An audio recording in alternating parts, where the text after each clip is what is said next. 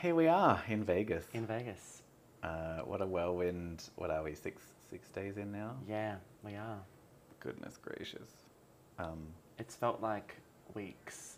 We've crammed so much into such a short space of time, and every kind of section of day feels like a day all its own. It's hard to believe how much we've experienced in... Yeah, like... I feel like we've been to 5 different states, but we've only just hit a second state. Yeah, a lot of planes. Yeah. The Gaga lifestyle is not all that the meme cracks it up to be. I don't need this many planes in my life. But luckily for us, we have, 8 days now before we have to next get on a plane. Yeah, I've been really loving the car time, just chill and quiet and music and just getting to actually see America rather than kind of see a cloud bank and hope for the best. Yeah, the car will be a lot nicer. And it's easier for us to have our weird, sometimes inappropriate conversations. Sometimes. Yeah, sometimes inappropriate. Many times Tory, but without having to worry about disturbing other passengers or children. Children. Mostly concerned about children. Yeah. So we thought for this episode, we would give you a recap of the 2 shows we've been to so far. Mm-hmm. So this is Tour Part 1. Yeah. And then we'll recap the 3 LA shows in a separate episode. Yep. Then we'll get stuck into the main episodes, which are focusing on the songs from the album and our experiences in a bit more detail and more of people we've met in interviews and that sort of thing. It'll be everything. We're just finding that in these last few days, the tour time is, I don't know what it's like for you, but it's feeling to me like a great condensation where all the themes are starting to emerge of what it is that we're grappling with and what it is that we're wanting to create. And for me, the shape of things is starting to become clear, and how we want to kind of approach the next 7-8 weeks. It's just been a really great, we just didn't want to wait, and we wanted to share the tour with you as well, because it's been out of control, incredible. So good. But also I honestly feel like she's building these set lists just for me and Michael's walk. I feel like she's That's your Aquarian moon talking. Well, that's how I'm going to interpret it anyway. But more so than that, it's like you said, it's that giving voice, crystallizing what we're here to do and why we're here to do it. And I have to admit, doing this 5 shows at the beginning of our trip is so much better than doing them at the end of our trip. Yeah. As we will get all of these insights to then reflect on for the next 2 months. Absolutely. Hi, I'm Michael Earp. And I'm Bailey Turner. Welcome to Michael's Walk, the podcast. Michael's Walk is a road trip, a search for something. Spoilers, it's myself, and it was inside all along. If only it were that simple. Driven by Tori Amos's album, Scarlett's Walk, I'm recreating the journey Scarlett took in its 20th anniversary year. I'll also be there. With the loving and patient, always patient, support of Bailey and Teague Lee, 3 trans queers set out across America. That's 33 states in 55 days. To connect with the songs, the land that inspired them, and the fans inspired by the songs. We'll talk music, travel, healing, and hope as we ask the questions, how do I heal from 15 years of coercive control and manipulation? And what role does the music we listen to play in our own relationship narratives? We've self-produced this podcast and trip. You can support us via GoFundMe. For the full story, head to michaelerp.net.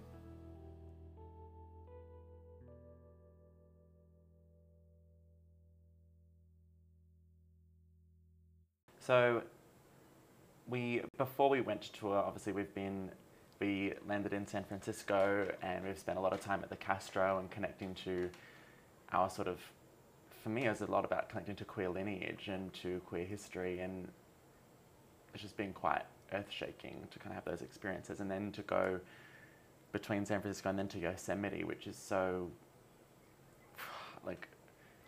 universally glorious. Just gobsmackingly breathtaking from the moment you arrive. Yeah, literally. If you've never been, put it on the list. Yeah. It's just, yeah. Sorry, my nihilism has been like out of control since we got here as well. It's the thing about life-changing experiences. They make you feel very small and make you take life a lot less seriously. Somehow you gain this sort of very broad perspective. And so first show was in Oakland in California, which I didn't realize was just across the bridge from San Francisco. Yeah, we caught the BART, is that what they call it? It is called the BART. Don't know why. We haven't figured it's on the that one homework out. list. But yeah, we were staying just at the foot of the Bay Bridge in a tiny little hotel there. We just jumped on the train and Went to our first meet and greet of the tour. yeah. So she's not doing meet and greets like she ordinarily, for those of you who don't know. It's like video messages and you can give gifts, and but we both found it was a wonderful way to A, promote merch, and B, meet some incredible Yes. humans. Oh, I did want to actually spend a minute or two explaining for the people who are not familiar with Tori the purpose of the meet and greet and where it's come from in the course of her career, because I know talking a lot with my mother about this, she just finds it astounding that Tori does this. And so basically, her entire career, she's been meeting with people on the day of her show, hearing their stories, hearing what's going on with them, and then she will adapt that night's set list to incorporate the voice of the city that she's in. So a set list is never the same in any two cities. It's not like some of the big, more pop-focused dance routine kind of tours where it's the same set list at every single show.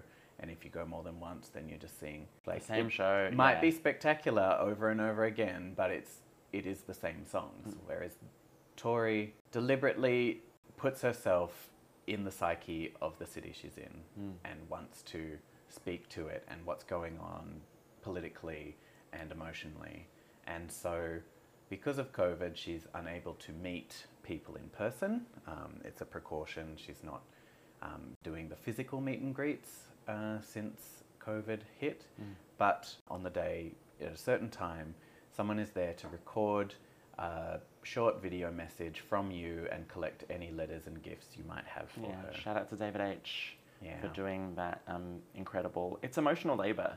There's no two ways about it. Like, she really cracks herself open, and not doing it to her directly didn't make me feel any less really vulnerable to doing it. You know, I felt so shaky. If not more so, because it's, you know, it's to her, but it is to someone, you know, so like, brilliant, kudos to David for doing it. And obviously Tori's extensive team of fans and staff and volunteers who, you know, who continue to make that space available to those of us for whom that is such a key component of tour, and it is for her as well, which is why she's gone to all this effort to make sure it can still happen. That was really cool. And we got to meet Kenny Duloc, shout out to Kenny, who then, bless him, friggin' at San Francisco, drove me like an hour to San Mateo to get me tattooed, which felt amazing, and has just been really lovely and taken really good care of us, is driving a whole bunch of your stuff to Las Vegas because someone went shopping.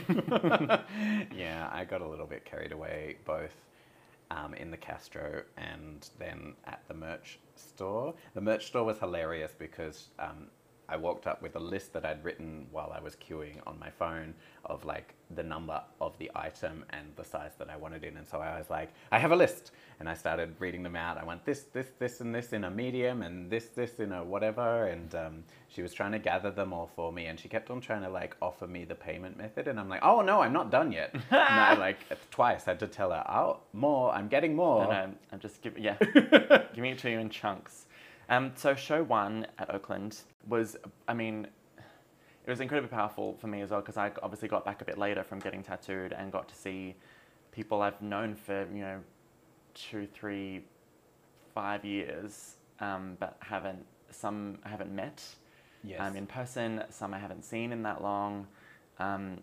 So just the whole thing felt so warm and so loving, and the fanship this year just feels so much more deeply connected. And so I think that played out in the show in the way that we're a part of a Facebook group dedicated to Tori Amos, and during lockdown we all connected in a big way, sharing Zooms, like hours-long Zoom sessions, and really got to know each other, even though we were on opposite sides of the world. And so many people I was saying hey to for the first time in person, but it was huge warm hugs as if like it had only been a week or so since we saw a great friend. It was a surreal experience. So what do you think about Juarez as the opener? I have many thoughts, and I was trying to decipher, because when you look at Juarez as a choice for an opener, like it's this seemingly obscure few albums ago, very short little... Yeah. I mean, I've always loved it, but I don't think it's ever like been earth-shakingly moving for me. And so I was finding it fascinating that she has been opening pretty much every show with Juarez. And seeing it in person helped me understand why a little bit. And then I went back and reread the lyrics. That both made it more interesting and more of an odd choice in some ways, because Juarez is her giving voice to the desert, and it's all about the atrocities that can go on in the desert. And the refrain is, "No angel came." That's what she sings over and over. And I'm like, hang on a second. This is the Ocean to Ocean tour. You've written an album that's very water-based and all about healing, and here you are opening every show with the desert. But I also see it as a call for us to acknowledge that no angel is coming and to step up and save ourselves. And perhaps we're in a political desert currently, or an emotional desert, and we really need to be our own angel. It's interested me because part of what I thought it was about was that, you know, obviously Tori lives in the UK, has been in America for a little while now, but is based out of Cornwall. And to come back to do tour for America for the first time in 5 years, I thought Juarez was an incredible choice to sort of reconnect her to the spirit of her home. Was sort of my first initial reading of that, and it sets that stage really nicely. You know, the content is incredibly empowering and very provoking. It's very provocative to the listener. Like lines like, you know, I don't know if you know what you just said. To me, the whole thing really connected and has made me think a lot more about the cause around murdered and missing Indigenous women, and what's kind of happening in the Native American community, especially at the moment. And it is also happening in our home, where missing Aboriginal children are going vastly unreported, you know, very inactive. Well, that's what inspired the song initially. Yeah, literally. But like, it just speaks to, I've loved that. I was like, there are so many big conversations happening in America right now, particularly around, you know, gun control. Gun control is getting all the press, no action. And then you've got this really serious sort of endemic, you know, huge numbers of women in particular who are, it's genocidal violence. There's no two ways about that. And that's, I don't know, it just seems like a wonderful reminder that there's a lot going on right now, and we need to keep an eye on a lot of things whilst we're sort of enjoying being in the space. The space is actively political. The space is actively questioning the activism and action of the people in the audience, and that fucking just kicks off. It's great. And then to follow that with Bouncing Off Clouds, you know, such an optimistic, there's a lot of shit going on that you need to do something about, but it's not as heavy as it seems. You've got to make it easy. Like in sort of that real lovely dichotomy of like, I need you to get your ass in gear here, but I don't need you to feel guilt or shame, or I don't need there to be cancelling or any of this crap. Just find the joy in doing something good for your fellow human and for the planet and for the animals. Like, make it fun, wrap it in mint ice cream, you know, like it's that, it's just I love the way she's kicking off this tour. Bouncing off clouds kind of destroyed me, particularly at Oakland. I was like, oh, we're 2 songs in, and like the show began on its feet. The entire audience stood for Juarez, and they continue to stand for Bouncing, and Bouncing is very upbeat and fun, and so there was lots of dancing. My knees were honestly quaking, and I could barely stand because I was being so emotionally affected by Bouncing, because I felt like she was singing it directly to me about what I'm here doing. Michael's Walk is such a big thing, and there are all these moments like, I'll talk about these more in the main episodes, but on the plane, on the way over, I had this moment where I realized that the defensive dam that I had put in place that is my work life has gone. Like, I have completely removed it for the next 2 months. So there is nothing between me and what's going on inside me. And that was quite a big revelation for me as I'm sitting there on the plane. But then when I'm out in the Yosemite, like in the middle of the wilderness, and listening to a sort of fairy tale, and I'm just like, oh wow, like what I'm doing here is a big thing. Yeah, huge. Actually, there was a moment at the meet and greet when I was recording my video. I tried to summarize this trip. How'd that go? I'm like, oh, I've only got a minute, so I need to somehow get across to Tori how far I've come, the gravity of this project, and not just for me, but because I seem to be connecting with a lot of people who think that this is such a good idea and also need it talked about for their own reasons. Absolutely. And so as I was trying to describe it to David, well, to the camera, iPad. the iPad, to Tori, I was like, oh, we've flown from Australia. We're here for 2 months. We're seeing 5 of the shows, and then we're taking 2 months to drive all around America, following Scarlett's Walk map, so that I can write a memoir about interpersonal violence and coercive control. And David goes, oh, and I was just like, oh crap, yeah, this is a big thing. Like, yeah, like it's no small thing that I'm doing. Absolutely not. And I think we've all had that realization, because, you know, we've been hustling so hard to get here and working, and we've been talking about it to everyone, and you can become a bit desensitized to it. And I would say it's been the same experience for me. It's just like, Jesus, like, what have I done? Like, I've literally like thrown my work like into complete free fall, and just sort of surrendering to this incredible experience that we're taking. It is huge. If you've watched any of my track by track videos or anything, and if you haven't, you're getting a spanking when I come home. You should go check them out. But also, one of the big things with Scarlett's Walk for me is that when I was listening to it from a place of within an unhappy relationship, I was misinterpreting it as encouragement to stay there. And so I wasn't getting what I needed at the time to show me how to remove myself from that situation. And that it just took time for me to get there.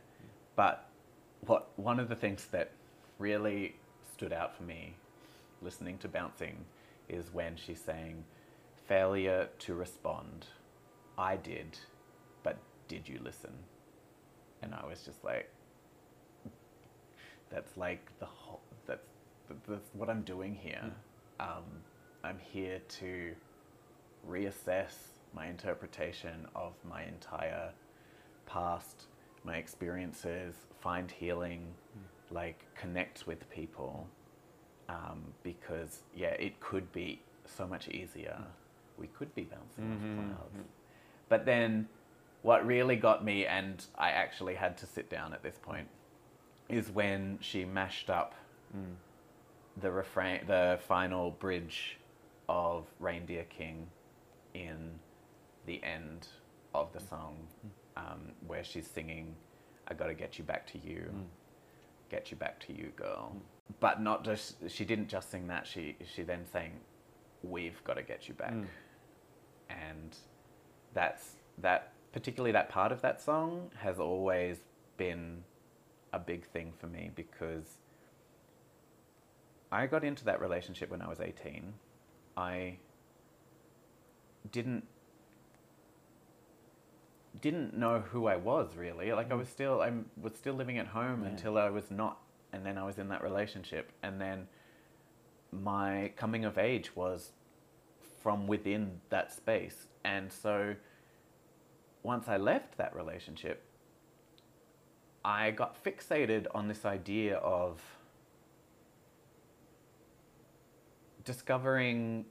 rediscovering who I was, getting back to me, who I was before then. But I've recently come to realize that that's impossible, because I wasn't a fully formed human then, but I can get back to who I am at my core, and that's actually what all of these songs are about. So yeah, I was weeping heavily while everyone was dancing around me. Wow. It was really something because obviously it was our first show of the tour, and we got T and Michael upgraded, which was awesome, that could sort of happen on first show. So I didn't just kind of stand by while my friends sobbed in their chair. I was not there, not present for this. But also like, whenever you go through a Tory show, you just kind of got to go through it, because it is incredibly powerful. And you know, for me, that sort of moment really happened when she did Girl Disappearing, which I know you had such a deep connection to as well. And she talked about how, she went, this isn't a request, it's just, she just wants to be here tonight. So she really wanted to come tonight. Nobody asked for her. That's okay.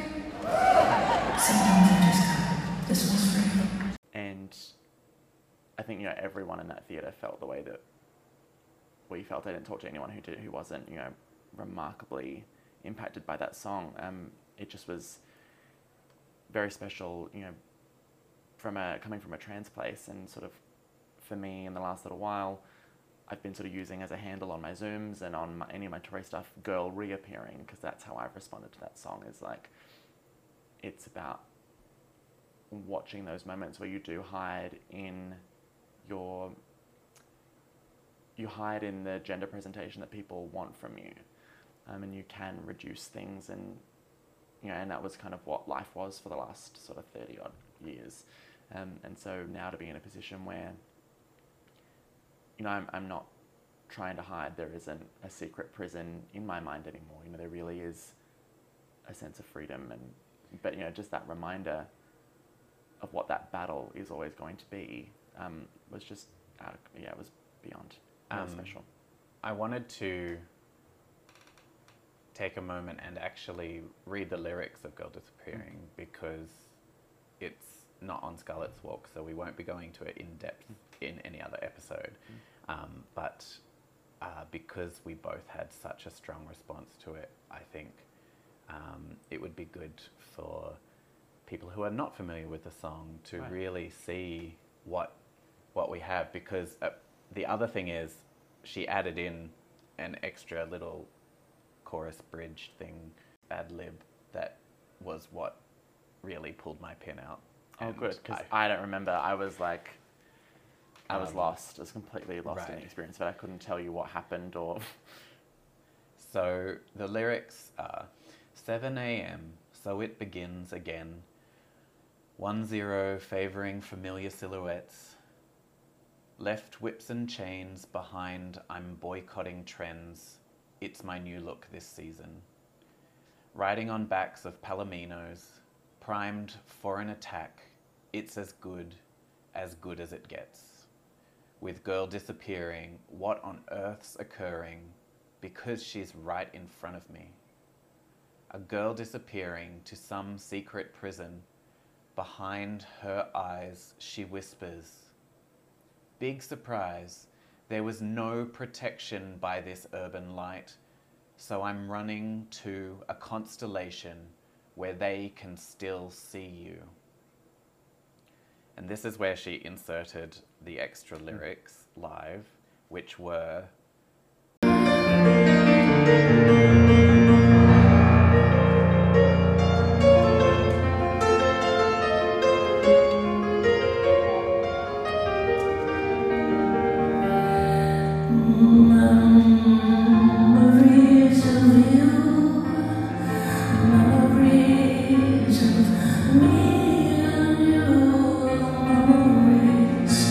memories of you, me too. I was there too. Memories of you. Memories of me and you. Memories of you. Me too. I was there too. Yeah. And I don't, yeah.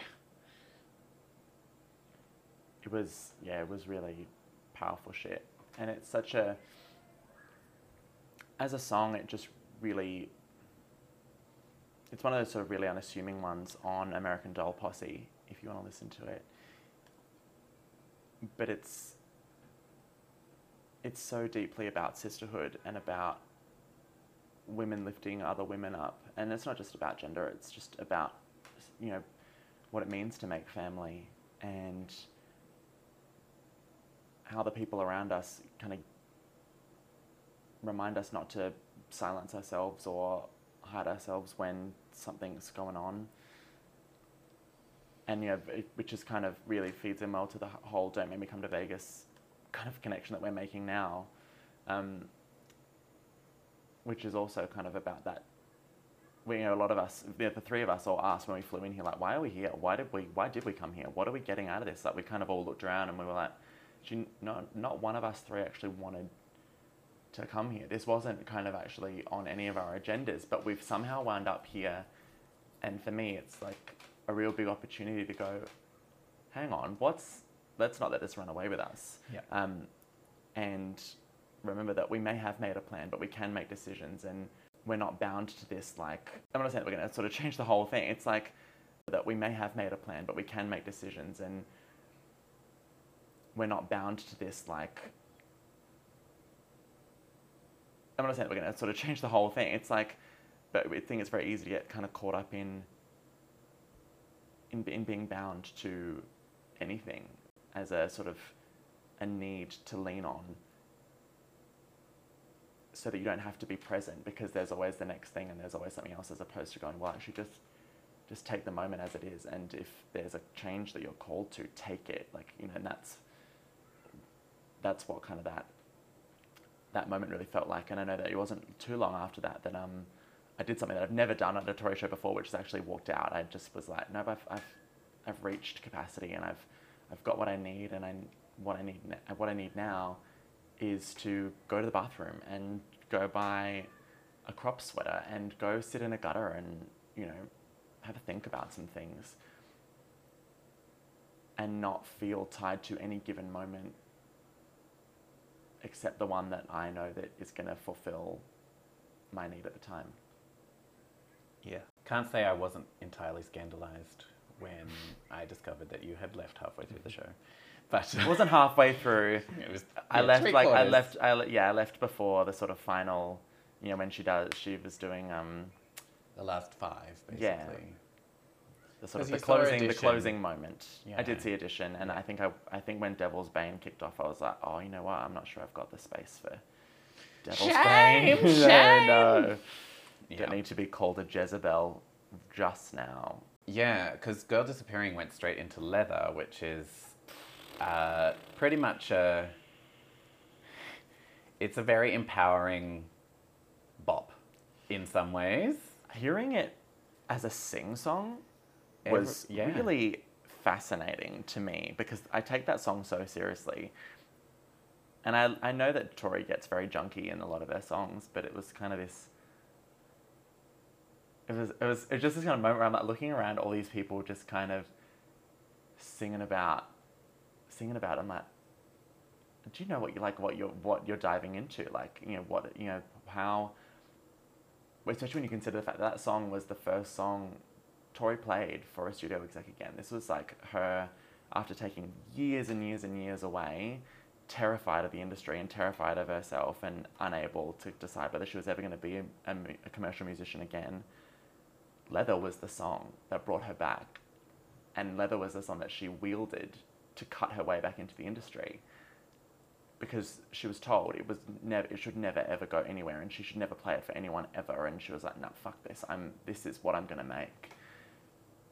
So Leather, it was just sort of wild. I was like, wow, I wonder if people realize what you're kind of just dying along to. Yeah, I'm not saying I'm not disrespecting anyone's right to do that. was singing along. It was and like it is very bouncy, It is a bouncy, fun, enjoyable song on that level. I was hunched over in my seat. Yeah. Still recovering. Yeah, I was like from broken. Girl disappearing. Broken. Anyway, what other highlights from Oakland did you want to share? Yeah, well, I don't think I'd really gotten Russia until I heard it live. Yeah. And realized just how politically minded she is generally. Of course we knew this, but like Russia doesn't shy away from it at all. No, it's all there on the page. There's no metaphor or simile in that. And then to move straight into Little Amsterdam, which again is just like very dark, very dark. It's another one that I've never connected to before. But in the light of all of the anti-gun violence rallies that people are flocking to across this country, to have Tori be singing "But Mama, It Wasn't My Bullet" up on stage. Yeah, in the wake of, I don't know how to pronounce the name of the place in Texas where the shooting happened. Yeah, it's clearly still very much in the psyche, which is no surprise. It's the death of 21 children. Yeah, really freaking cut at that, definitely. And then we move into Edition of Light Divided. This is why Tori's set lists are so spot on, because they do tell a narrative. They do lead into the other one. Edition of Light Divided is such a beautiful song about how leaning on each other is the way for healing. Like, if we share our pain, we heal from it. And this is the opening track of her latest album. And it's one of my favorites from that album because, and I also think it's like the unofficial read, not Scarlett, not Scarlett. Where are you going with this?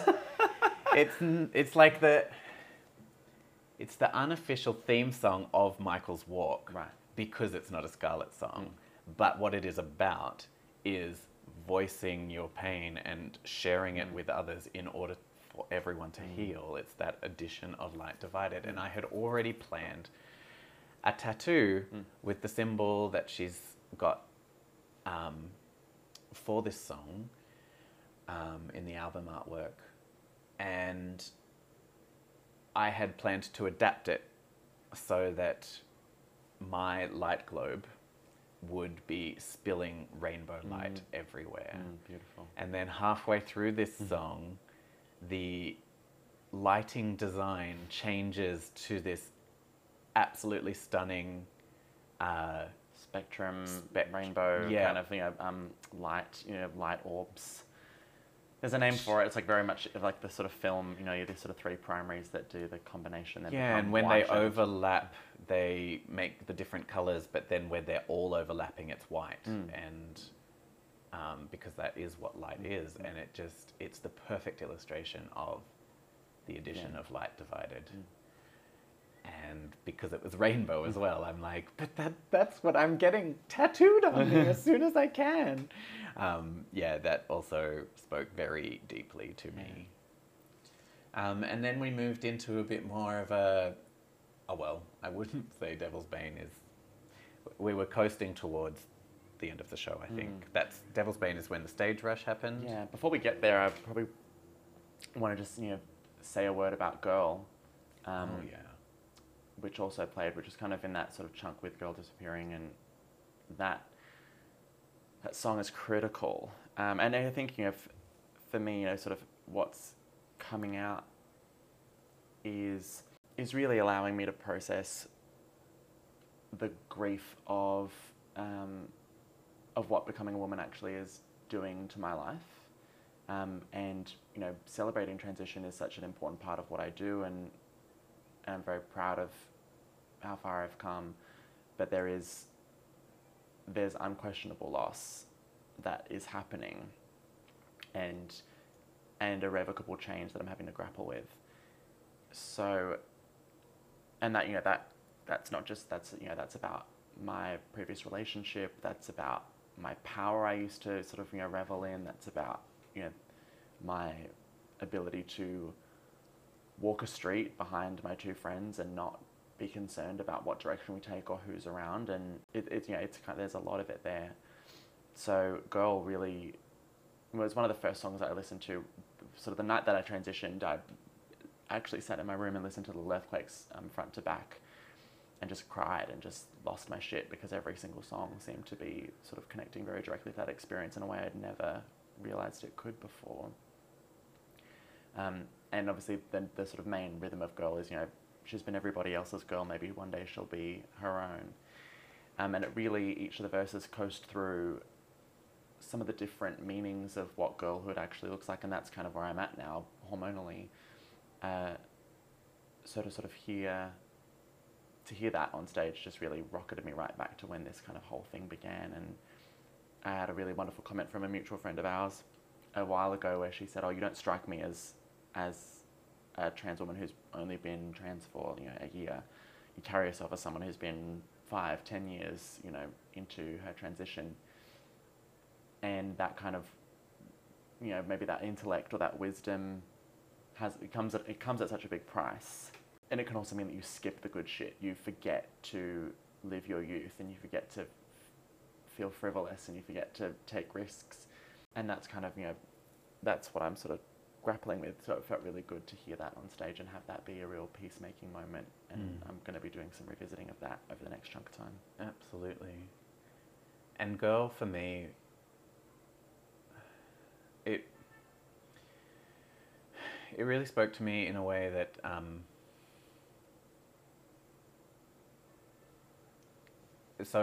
approaching Michael's walk has felt very selfish, but that's only because I've never given myself anything. I always defer. I always like the other person in any scenario to be happy and comfortable and getting what they want. And so there's a lot of self-sacrifice that goes on in the way that I interact with people. And so Girl was a really good reminder for me that I don't have to feel bad about claiming this for myself. But also not leaning too heavily on the performative aspects of it either, because sometimes I feel like my self-reflection is a spectacle, but I also have to remind myself that I'm allowed to not share everything as well. Absolutely. I can go through the ringer and not put it in a podcast. Or there are moments that I will have on this trip that won't be included in the book or on this podcast, because they are deeply personal and they are my own. But I also have the goal of opening myself up and being vulnerable in order to help other people. And so it is a double-edged sword, and I need to walk that line delicately. But Girl was a lovely reminder that, maybe someday I will be my own. 100%. But the end of the show that I shockingly, disgustingly missed. A scandalo. While I was out I mean, listening to What- Madison Avenue at the gay club next door. the gay club What were next y'all doing? Right, so we got Devil's Bane. That was where the stage rush happened. Devil's Bane, again, it doesn't shy away from what it's about. But the funny thing is, it wasn't until the lovely Dawn, who's been doing a lot of work with me on Michael's Walk, said that she thought that Devil's Bane is for me, and I revisited it. And if you take that voice of the priest and you make it the voice of my ex, it so strongly speaks to my experience and the way shame was wielded over me even, and I wielded against myself too. These learned shame and how we inflict pain on each other with it. And how you self-medicate through that. Yes. A great deal. The Devil's Bane became so personal in that instant because, yes, it's a priest speaking, so up until that point I had always read into the narratives with the church, as is the point of the song. But the second I just said, well, maybe the voice of authority or whatever that's in it is the one that you were listening to from within that relationship. It just made so much sense. And then we moved straight into God. So again, she knows how to pair songs, because God, sometimes you just don't come through. Do you need a woman looking after you? I need a woman looking after me. But maybe it's... I'm trying. Bailey is playing mum in the best possible way. Oh my goodness, the mum moments, they need their own episode almost already. Maybe we'll add mum moments to the general episode. Times Bailey played mum. Which went straight into Bliss. Bliss spectacularly paired with Running Up That Hill by Kate Bush, mashed up together. It was such a banger. I have listened to the bootleg, I've watched the video, and it is incredible, especially because running is not something that she ordinarily puts with Bliss.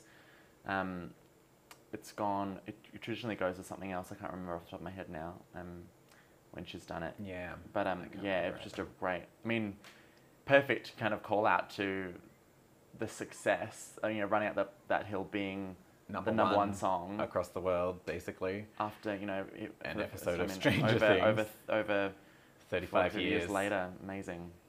Amazing. But then, thematically, they fit perfectly together. Bliss, Of Another Kind, and Can I Steal This Moment From You Now? Yeah, literally. And Let's Exchange the Experience. Running Up That Hill, oh my goodness. Anyway, it's just such a brilliant song. But this is not a Kate Bush podcast. See you in 5 years for the bushwalk. The bushwalk. Michael Goes Bush. Oh, God. Jesus. Oh, funny. So that was Oakland. We'll just, because we've gone on for such a long time on Oakland, Cornflake Girl, Space Dog mashed up with Back to Life, which was lots of fun. I think Teague, that was one of his highlights. And then finishing with Precious Things, which never fails to just be everything. Precious Things. If you just want a powerful, powerful Tory song, classic Tory, go listen to Precious Things. It's got the stuff, that one. Absolutely. So then we took a little flight down to San Diego, bumped into even more wonderful humans, Matthew Presidente, Dan Videa, Danny Hallucim, Kenny drove down. There were so many, and actually met someone famous. Who did you meet? we met Mrs. Krabby Apple. Like, Out of icon. drag. It was amazing. This is like, yes. you know, there have been a fair few drag performers over the years that have riffed on or kind of done Tory tributes, but none of them quite have hit it like Mrs. Krabby Apple has. So it was really cool meeting her, and she's a fucking darling, and so is her beau. Yes. So that was a very big highlight, getting to meet her. I was a bit Yeah, starstruck. Jerry and Josh, such lovely, lovely people, and I'm here for everything they do. I also love that over tour, Jerry's like come out, because there was such a long time where like everyone was trying to find out who she was. Like, who is this? Who is Mrs. Krabby Apple? Like, who is she in the community? And she was going real stealth. But I think she posted something the other day to sort of connect that she'd gone on tour, and it was awesome. Jerry's an absolute star. But it meant that we didn't get a meet and greet before San Diego because of traffic for poor David and Shah. But we got to all chill and have naps and come back for an early show, which kicked off in the usual way. Yeah. But maybe we'll just Truncate. let's pick up just the big. Let's pick up. What were your sort of key big moments? Like, let's just Alright. roll them out for me. I'll list them and then we'll stop for just the big ones. Juarez, Bouncing Off Clouds, again mashed up with Reindeer King. Oh, heaven.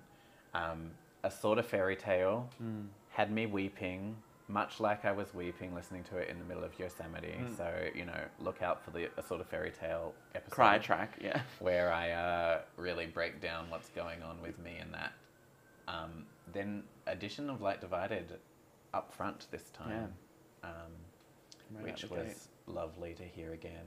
Ocean to Ocean, title track of the new album, which I love the politics of that one. I love how it is about climate change and it's about governance and so many things, and it really is just saying, well, the people with the money and the power are the ones that are contributing to the destruction of the planet, and what are we going to do about it?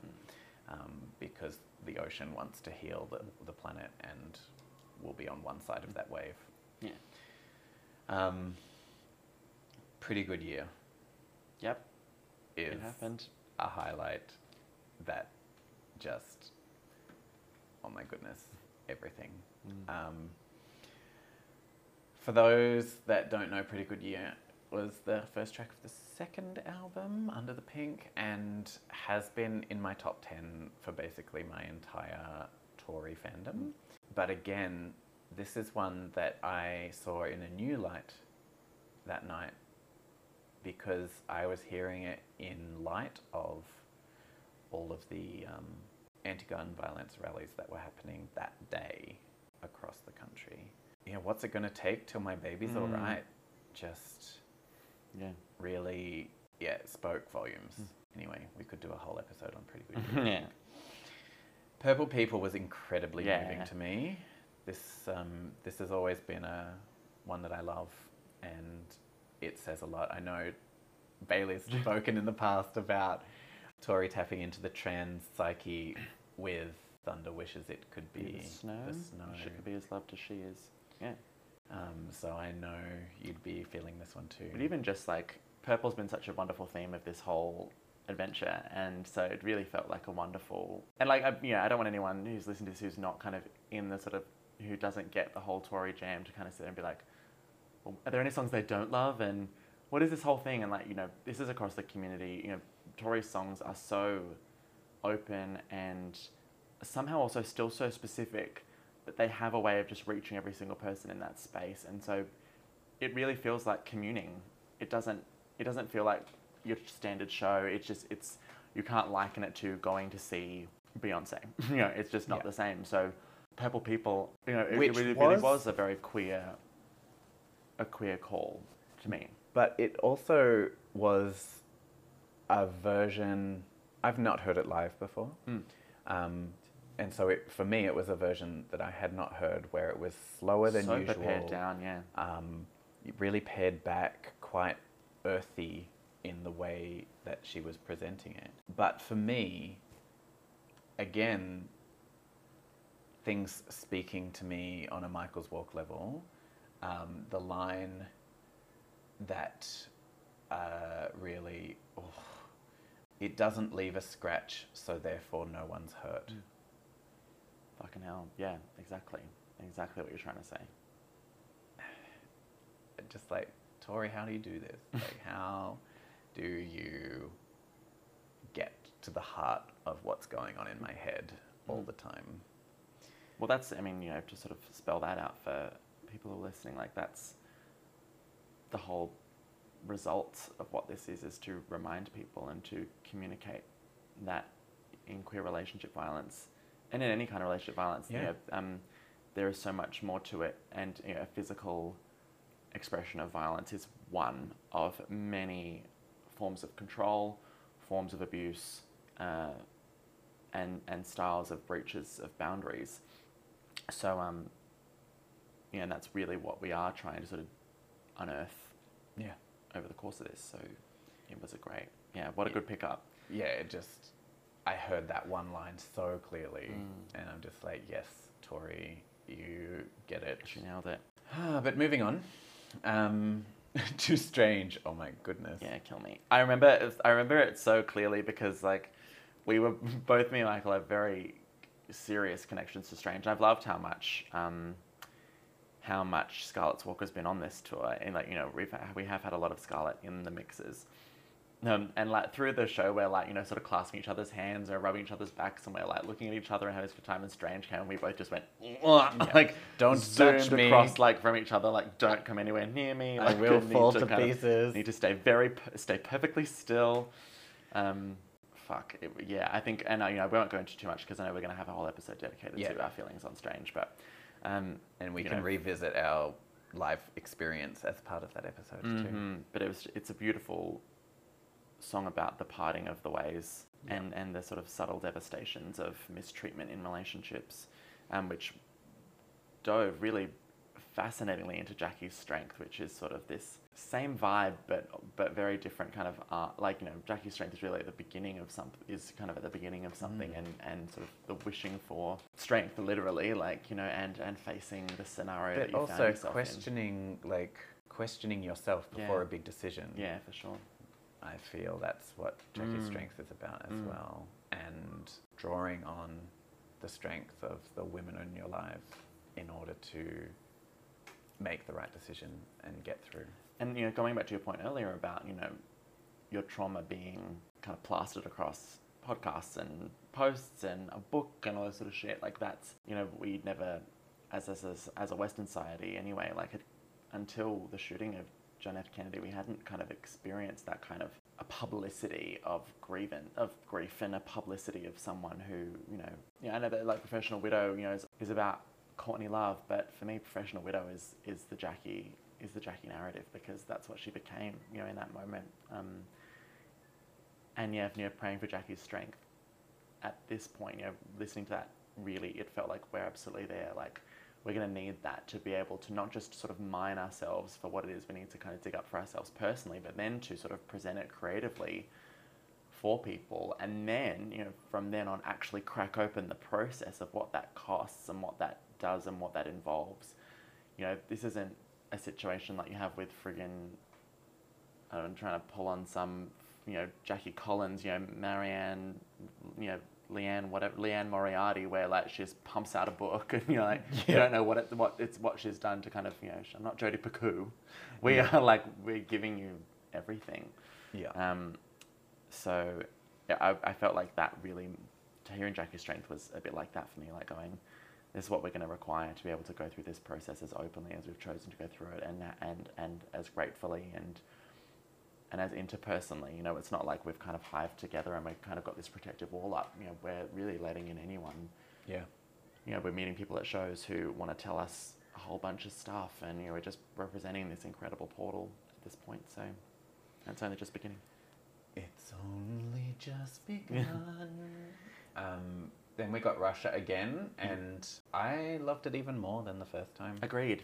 I feel like even if she plays it all 3 LA shows, I'm here for it. I think one of the things that mattered was it was where we were sat, and the vibe of the place was very different from Oakland. I think when Russia happened, because of people's feelings about that song, I think we had a lot of movement, you know, a lot of audience to, you know, sort of take that moment to go to the bathroom or to head out or to kind of, you know, go get some air. And what is it with Americans not staying in their seats for their entire show? I mean, my goodness, I've never been more distracted by people walking around me in anything ever than these shows. That's the thing, because it's not like, you know, it's not a concert, it's church, you know, like it's just this, it's a very different, you know, having experienced this a number of times, you know, both in Australia and America, like it's just a very different, it's a very different vibe in there, isn't it? It's like a library, you know, it's just very, and like, you know, I don't know, I get a lot of value out of it because I'm channeling, like I'm like focused. Oh yeah. But yeah, I think Russia and Oakland, there was so much movement. Was not having a good time with the way that people are just getting up and walking around. Oh, it'll happen a lot in LA, so prepare thyself. Yeah. But you know, it's that. But when we mentioned Russia, because of where we were sat, we couldn't kind of connect to any of that movement. We could kind of just dial in, which was great. Yeah. Sweet Sangria was funny. Great fun. Because just that day, Bailey was like, "I want something summery, like Sweet Sangria," and I'm like, yes, and Sweet Sangria. That's also all about violence and like the innocent people that are hurt in conflict. Yeah. But yes, also about booze. So well, it just has such a beautiful afternoon feel. Yeah, it's just the way the musicality of it is just gorgeous. So that felt great. And was a good sort of little uplift before we got Playboy Mommy, which fucking kicks me right in the cunt, that one. Right. I'm not as emotionally connected to it as you, but I still love it. And the first thought that went through my head as soon as I realized that's what she was playing, I forget, was it you or Teague, who, as we landed in San Diego, said, San Diego has the highest population of military personnel of any city in America. Yeah, wow. Yeah, it was Teague that said that. And so as soon as Playboy Mummy started, the first thing that I thought was, well, here we are. She's singing about relationships with, you know, a good friend of American soldiers, and you know the grief that comes with losing someone. There was a lot going on in that song. Yeah, absolutely. Black Dove, January. I've always thought of a little bit for me because I am a January girl. Yeah. You were lost, weren't you? I was lost because they don't know I've already been to the other side of the galaxy. Yeah. And like that, it really speaks to me about the way that when I first started talking about my experiences with people, the amount of people that say, oh, we had no idea, like that's what was going on, because, you know, you always seem so happy. And even like a couple of weeks before leaving, one of my best friends was like, all of those videos you did, it shocked me that all of that was going on, because like, we just always thought you two were happy. But like, you get so good at living the facade that, you know, they don't know that you've been to the other side of the galaxy and how much of a dark and kind of scary house it is. We pretty much rolled on from there to the end, didn't we? And got until we got to Take to the Sky, which has become a gay anthem, and I love it. So I had never heard this version before. But you saw them. Did you see it? Did you see the videos before it happened in Florida? I think I might have seen like a tiny clip or something, but I never like realized what it was. Realized exactly what was going on, and then the first time she did it. So, okay, to explain for people who don't know anything about this, she has a song, Take to the Sky, and in it there's a lyric where she says, you can say what you don't like. You can say it again. You can say it one more time. Ah, there we go.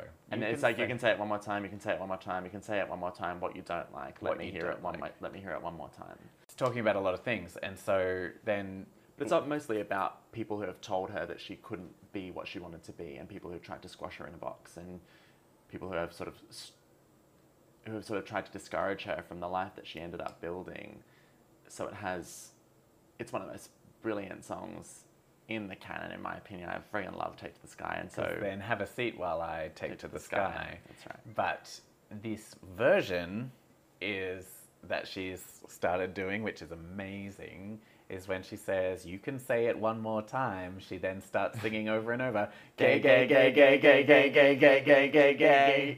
And it's amazing. Brilliant. She started doing it in Florida in response to what has been sort of colloquially called the Don't Say Gay laws, which prevent any education around gender diversity to young people and punishes any sort of parent or caregiver who encourages supports for young people experiencing gender dysphoria. There is serious in what is a very serious attack on trans people and trans children, particularly in this country, which I know we're going to talk about a lot over the next bit of this podcast, especially as we go through fucking Utah and fucking Idaho. So brace yourselves, kids. Buckle up. Mama's got some shit to say. But so she started doing it in Florida, and it just naturally the gays got a hold of it, and now it's it's everywhere. And someone said that someone needs to make a remix of it. Yes. And Good old we Panther. heartily agree. Yeah, whoever's listening who knows how to do remix shit, make a remix. Please make the gay remix of Take to the Sky. Yeah. What I love is that my other favorite memory of that song is, so the person who said that there should be a remix of that is a very dear friend of mine who lives here. We met on the last tour, on the last night of tour, which was, they had a big Tori Amos after party at a gay bar. I was gay at the time. Shh. And I remember seeing this guy, like pretty much when he walked in the venue, I remember seeing him across the dance floor, and I was like, oh wow, like it just you just feel that incredible chemistry and that incredible lust and that like fire in your belly like that there. And there's just this like connection, which I imagine you have felt it because you've got a partner. It's that I have to meet that person. Like there's something about that person I'm just so drawn to, and I don't know who they are or anything like that. And I felt that with this person. And eventually kind of got the courage to go up because he was dancing. He was such a good dancer, and I went over and I was like, "You have really, really good rhythm." That was my like opening line, and he was like, "Oh, I really like that. Like, thank you. I really like that as an opening line. Like, because I mean, you've seen him. He's a good-looking rooster." He is indeed. And anyway, Take to the Sky was playing. We were making out. Like it was like taking out. Take to the Sky is great make-out material. Pop it on, find a friend, have a great afternoon. You're fucking welcome. So it was a really lovely, and Panther was there that night as well. So it was very cool. Yeah, full circle moment. Yeah. But talk about full circle moments. Tear in your hand. Oh, I forgot that Tear in Your Hand was on. The final number of the show is Bailey's signature song. Yeah, I think that's fair to say. I have lyrics of this song tattooed on my inner thighs, and I'm hungry.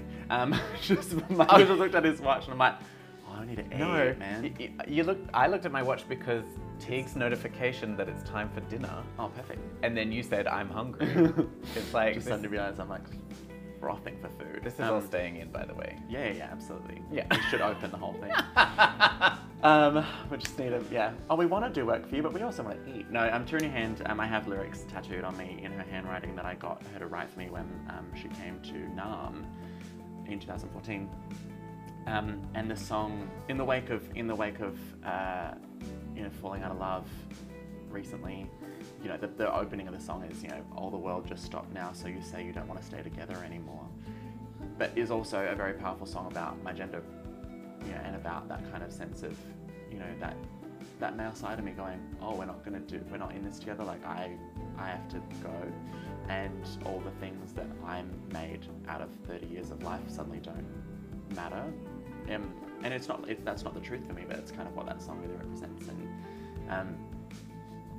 all the world is dangling, and it's just that sort of honoring the fact that you can be anything and you matter. I think like that's been, when you've been through certain forms of abuse like you and I have been, the thing that kind of really comes out, which is really so hard to rebuild for yourself, is the fact that you just fucking matter. It's as simple as that. You deserve. It's not about what you deserve, it's the fact that you deserve, period. It's that you matter, period. You don't have to do anything, you don't have to be anything, you don't have to love anyone, or you don't have to work hard, you matter. And you are nothing but possibilities. Your response to whatever it is that you face in this life is nothing but potential. And so that sort of line, the black of the blackest, all the world is, all I am. You don't know the power that you have with that tear in your hand. It's what I cry and what I feel matters. It was an incredible sort of way to wind up the show. I felt quite honoured listening to it, hearing it live with Bailey sitting next to me, and I feel like I understood both the song and Bailey a lot more from having that experience. And you should all go listen to it now. Yes, listen to Tear in Your Hand, it's on the Netflix. You can also, if you'd want to hear me gab on about it a bit more, I was on the Tear in Your Hand episode of Songs of Tori Amos. No, Songs of Tori Amos. Never Shut Up was the daily one. No, Songs of Tori Amos, which is another great podcast on Spotify. The Sideways Society, our brethren in arms and sounds and ears. They have all the knowledge, we have the feels. Yeah. Yeah. Oh my god, I absolutely fangirled over David Anderson and made like so many horrible lewd gestures and like horrible remarks. I'm so embarrassed. David, if you're listening, sweetie, I'm so sorry. But also, no regrets. Yeah, no. No, we're friends now. I've decided. So that winds up us talking about the first two shows. Yeah.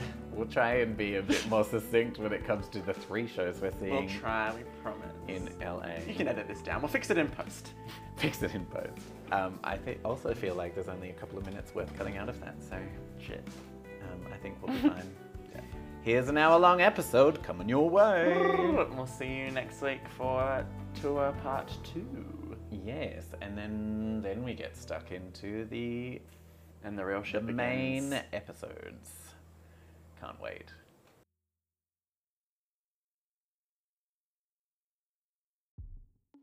The Michael's Walk podcast acknowledges that the journey they are undertaking takes place on the sacred and unceded nations of many proud Indigenous peoples.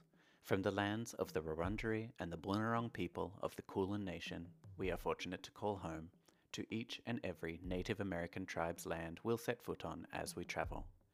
We pay our respects to their elders past, present and emerging, and humbly acknowledge their sovereignty.